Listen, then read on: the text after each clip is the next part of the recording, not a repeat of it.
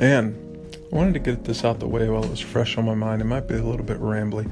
I actually just came back home. I was out from around 6:15 p.m. until 7:10, and I was reviewing rather, testing these students. My wife owns a little English class across the street, which takes me about 30 seconds or 60 seconds to walk over to if I'm going really, really slow.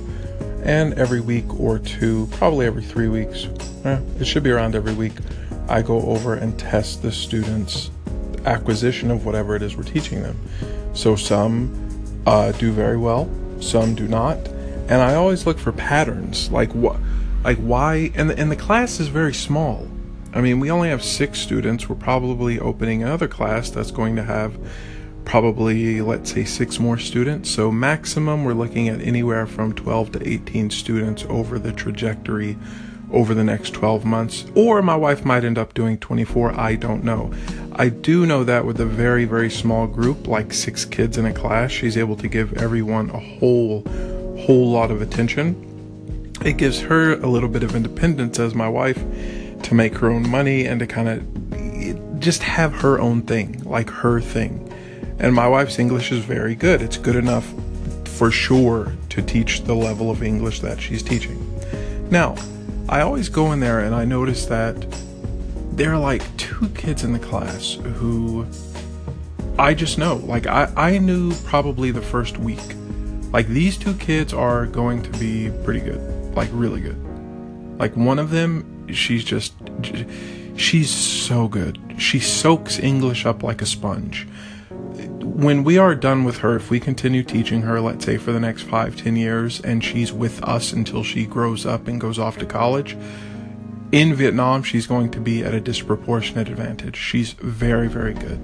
Another boy in class, he's very good, and he's very well behaved. My God. Another kid in class, he's pretty good. He's very good, but he's a little bit crazy. Like, he's crazy.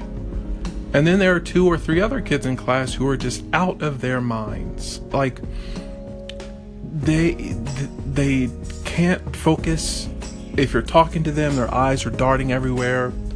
It's like, and the crazy thing is that the behavior, it's so weird. The behavior of the students maps almost perfectly to how well they perform on these tests and these classes, and whether or not they're sending in homework. And I'm always asking myself, what factors are lending themselves to this?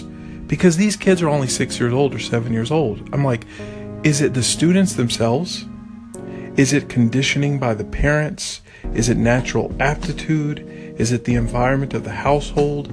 If a student's not sending in homework, to me, that's the fault of the parent. It's just the fault of the parent. But if a student is not able to acquire language at a very natural pace or normal pace or quick pace or whatever, part of that's aptitude.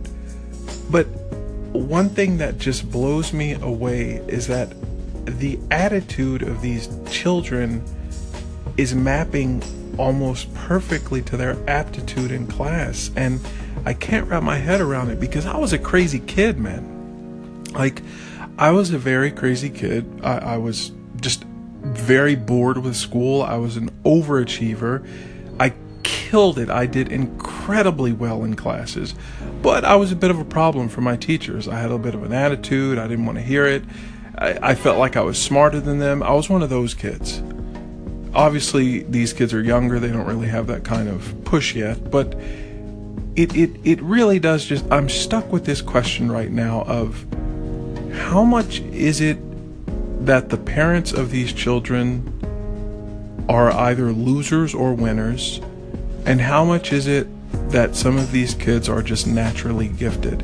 And I just do not know the answer to that. I've been pondering it for the longest, and every time I go into the class and give them these tests, I just think to myself, man, like, if I could fix the attitude of some of them, would they be smarter? Or is the attitude following the fact that they're just not that smart?